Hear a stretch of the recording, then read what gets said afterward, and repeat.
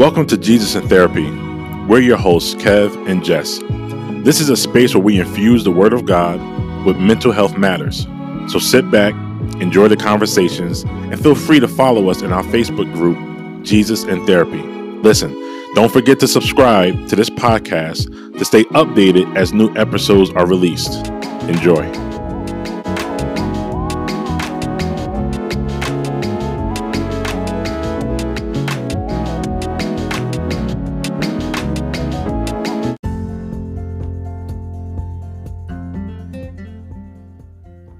This episode is brought to you by Life Options Counseling Services. If you are looking for counseling services or resources, our Christian counselors provide a rich therapeutic experience rooted in biblical foundation. For help or to schedule a consultation, reach out to us at 908-290-3550.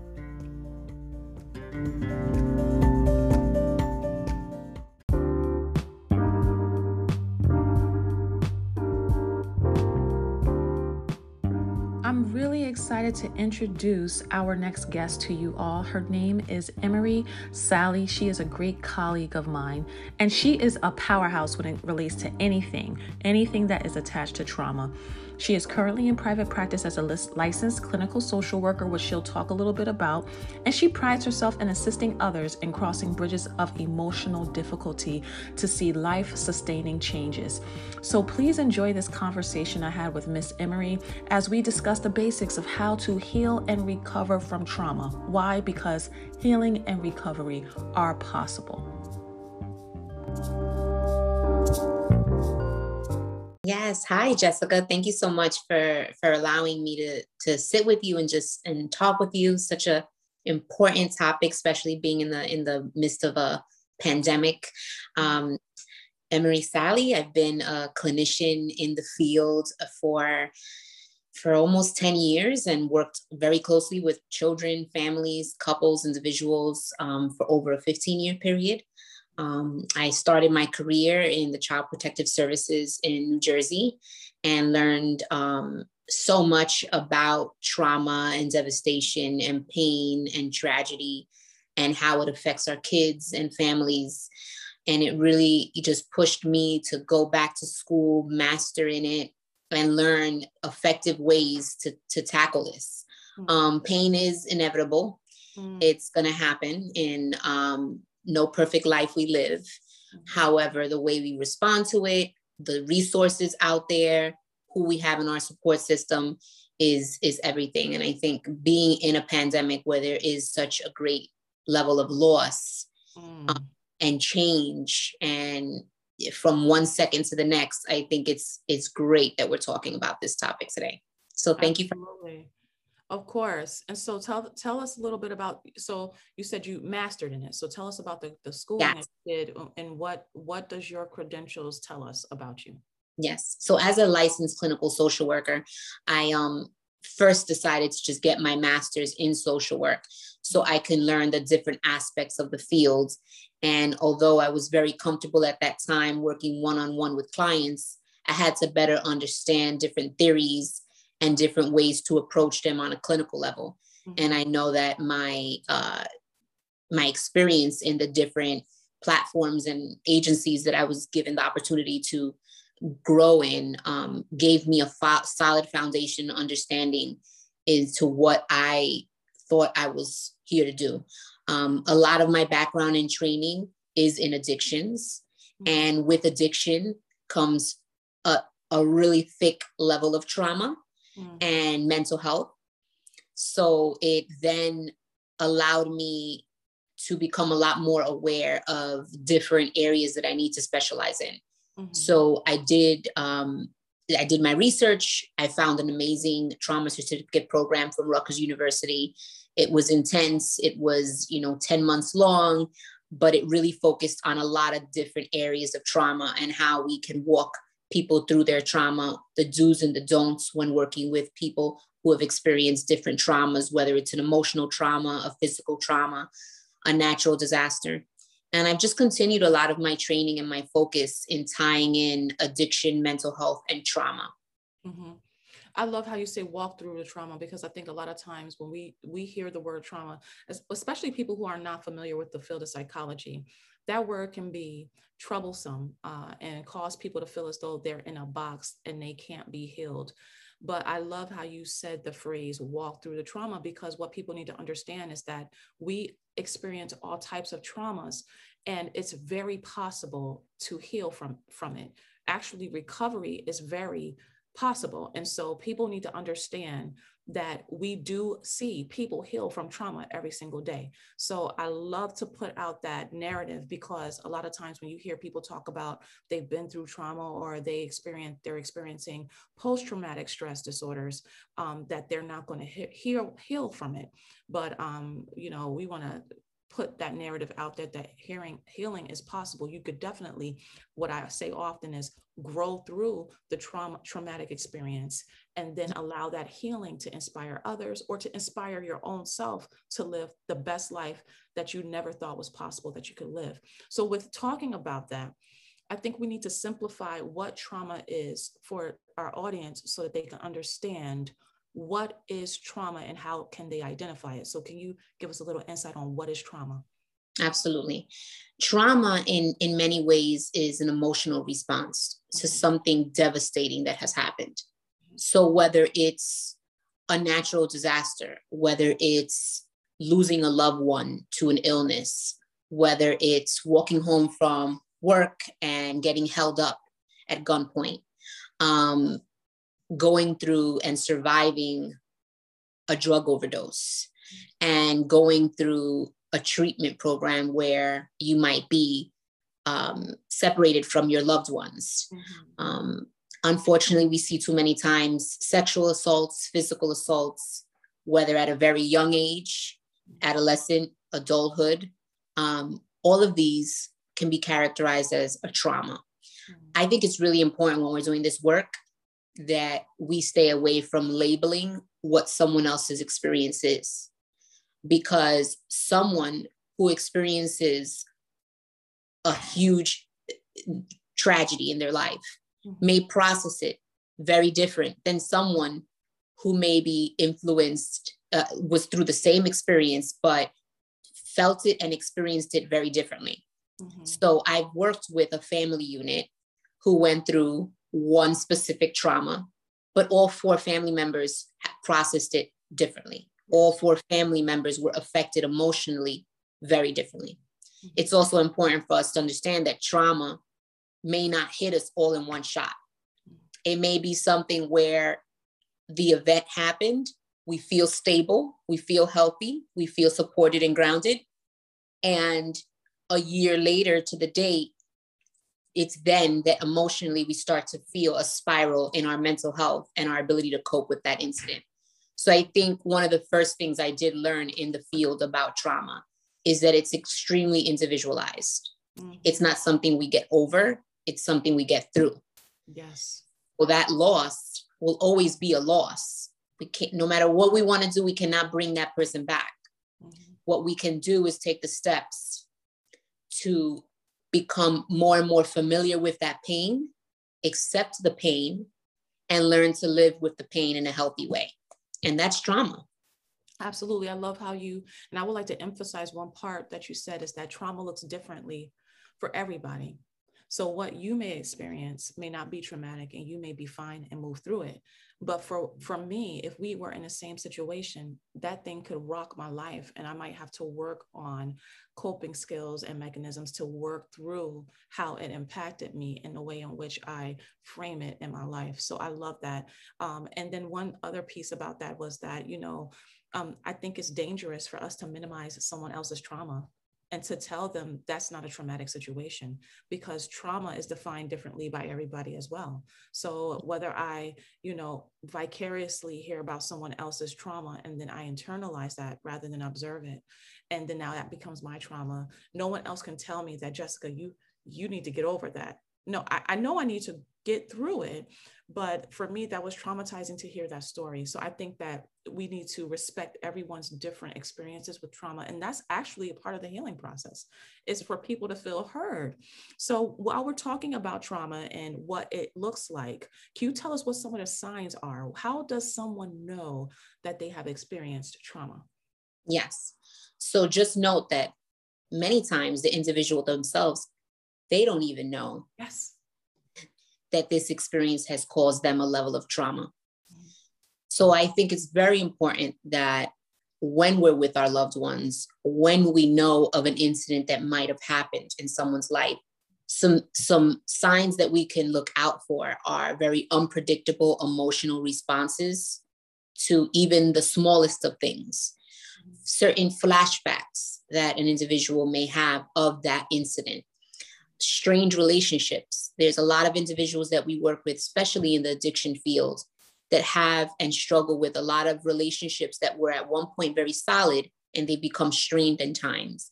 Mm-hmm. Physical symptoms, nausea, headaches, sweating, clamping, crying spells, a lot of behaviors that really aren't, there's no other way for us to explain it. There's no medical underlying issue.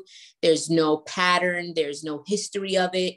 It's a physical and emotional and mental response that our body holds on to because of the constant thinking, anxiety, depression.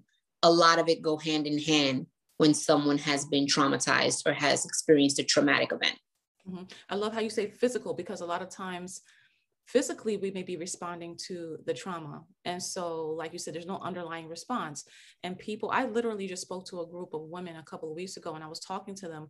And one of the questions I posed to them were, what do you feel when you feel overwhelmed or may feel the symptoms of something tragic happening to you? And then we had a plethora of responses. They were so variable in all of their responses. And so I said, oh my gosh, this person felt like, oh my gosh, it feels like my stomach's in knots all the time. This person says, I get severe headaches. This person says, oh, I sweat through night sweats. I have insomnia. I don't have insomnia. I actually do fall asleep, but I have interrupted sleep. And so our bodies, there's this book I always reference all the time because I love this book and I know you know what I'm talking about, but The Body Keeps Score. Yeah. Because our body holds on to trauma. And so sometimes, like you said, there might be underlying medical, there may not be any medical underlying reasons for the trauma, but the trauma, our body has held on to it. And we don't understand why when we see certain images, our body clenches up or responds to things differently. I think that's important. One of the other symptoms I was going to talk about a little bit was intrusive thoughts, because a lot of times you might think you're over something and then all of a sudden things pop into your mind and you're like trying to push it away, but they just they're just intrusive. They just come without permission. And so you find yourself trying to fight yourself from thinking about certain things that may startle you or cause you to have unpleasant feelings. So I think that was a very comprehensive list of symptoms you gave us. I wanted to point out intrusive thoughts. So can I piggyback off of that? Please do. Because with intrusive thoughts, definitely, a lot of my work recently has been with mothers, new mothers, and mothers are struggling with managing postpartum depression and anxiety. And a lot of people have the misconception that just because the beauty of bringing life into the world, which is such a special moment in someone's life and in a family's life, some people think there could never be, or there could not exist trauma and pain in such a beautiful moment and a milestone. Right. And in working closely with women who have struggled with postpartum, I find that the intrusive thoughts is an area where that has to be like one of the main symptoms that they experience. So no matter how much they're doing right in raising their newborn, those thoughts, the negative thoughts of they could be doing better, they should be doing more, they should be doing different. They're constantly in a battle with themselves and those thoughts that they're having. So I think spot on, you're right. Like intrusive thoughts is huge when it comes to processing trauma, not even knowing that you're in a traumatic state. But having a child it's a life-changing experience. And yes, beautiful, but extremely challenging. Absolutely, absolutely. And so, and that's a whole, honestly, you could do a whole entire conversation on just postpartum depression, because that's a huge area. It's so funny you just said it, because I literally just finished talking to someone who is a new parent and they are struggling. And so, and this goes back to what we just said, right? It just goes back to us not defining someone else's trauma or their experience and not judging. And I think that's huge, right? In the church, because when we judge, we are liable of impeding someone's progress and wanting to attempt to heal that situation. So yes. That's a really great example of how it can be hard not to judge, especially if you look at the birth of a new life as a beautiful thing, but then this person's really struggling. So it's really important that we are listeners. If you have somebody in your life that you feel as though is experiencing a traumatic situation or has experienced it and now have some symptoms flaring up, is to listen. That's it. Yeah. So this is a great segue into healing, because in the beginning, we talked about how we want the narrative surrounding trauma, especially in the church, to be that you can experience the trauma, but the trauma does not have to take over your life, and it doesn't have to be something that you suffer with for the rest of your life. Healing is very possible. So can you talk to us a little bit about how do we even begin addressing the healing process of trauma? Absolutely.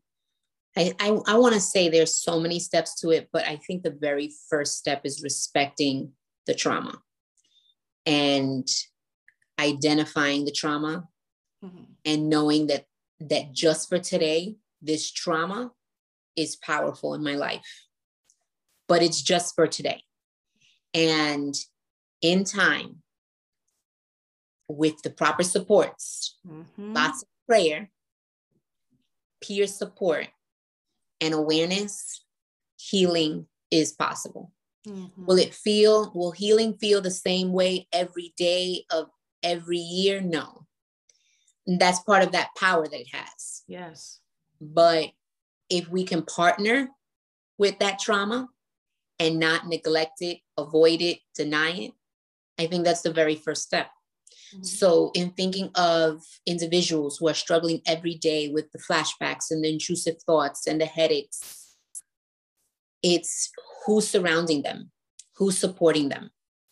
I don't think everyone needs medication, but I do think some people highly benefit from it and need it in the very beginning stages. Mm-hmm. I don't think therapy solves it all, but I think your chances of feeling that cohesion and that support needed in order to heal can come from a nice, intimate support group for trauma victims, mm-hmm. or the relationship with an individual therapist that's invested in your process, that's a third party, that's not judgmental, that holds everything you say confidentially.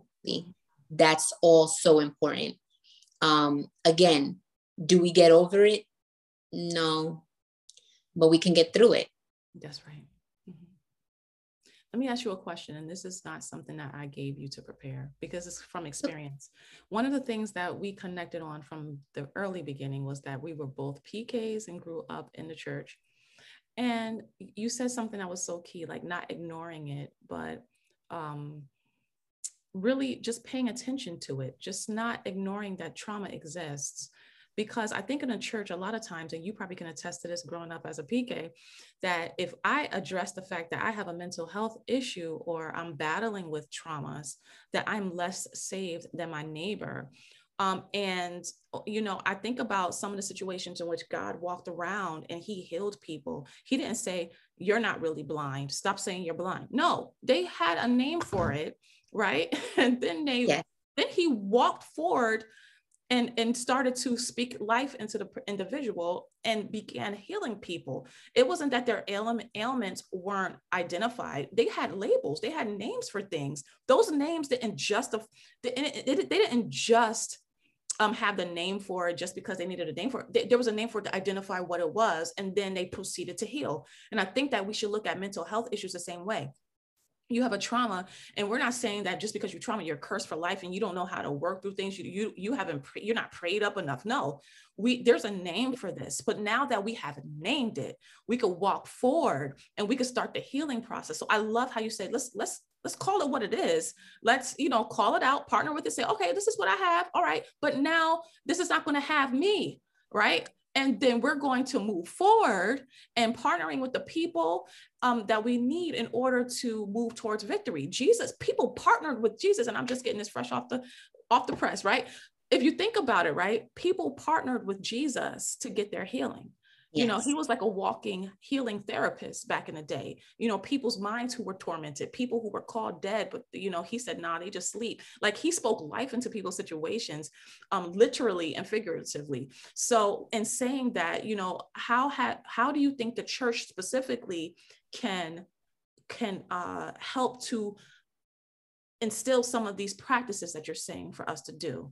Yes, I think with the church and with many bodies of people, yes, it's passion.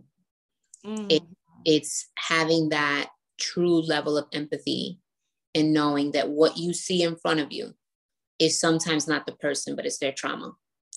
And if somebody makes it in the door, which is what we want, right? We want, the church community wants you to just show up.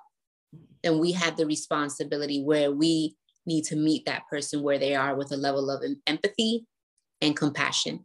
One of which I failed to mention earlier, one of the more significant effects of trauma in my experience is the inability to form healthy attachments after the trauma, because that level of trust in the world, in life, and sometimes God, right?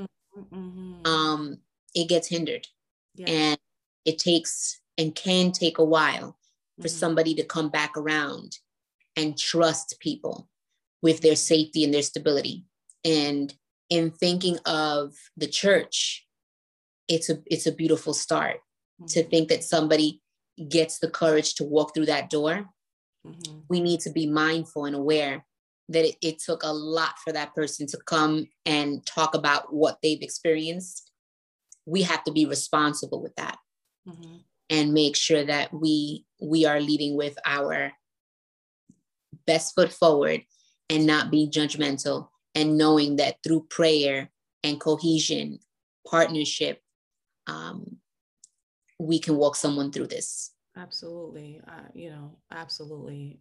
I was just thinking about the secure attachments that you were talking about, and how a lot of people have a hard time attaching with their attachment process post-trauma. And that, my gosh, that was a powerful point you brought up. And that's another conversation to have as well. But this is something that I encourage people to do when they see somebody that's acting unseemly. Doesn't matter where they are, whether they're at church, whether they're in the street, whether they're at the store, and you just like, this person's behavior is a little bizarre. Not like, why are they acting like this? Try to pull away from asking why they're acting like this, and more so like, what happened to them that they're acting like this? Like, what experiences did they have that is causing them to respond to external stimuli in this way? And I think that alone brings up a piece of compassion.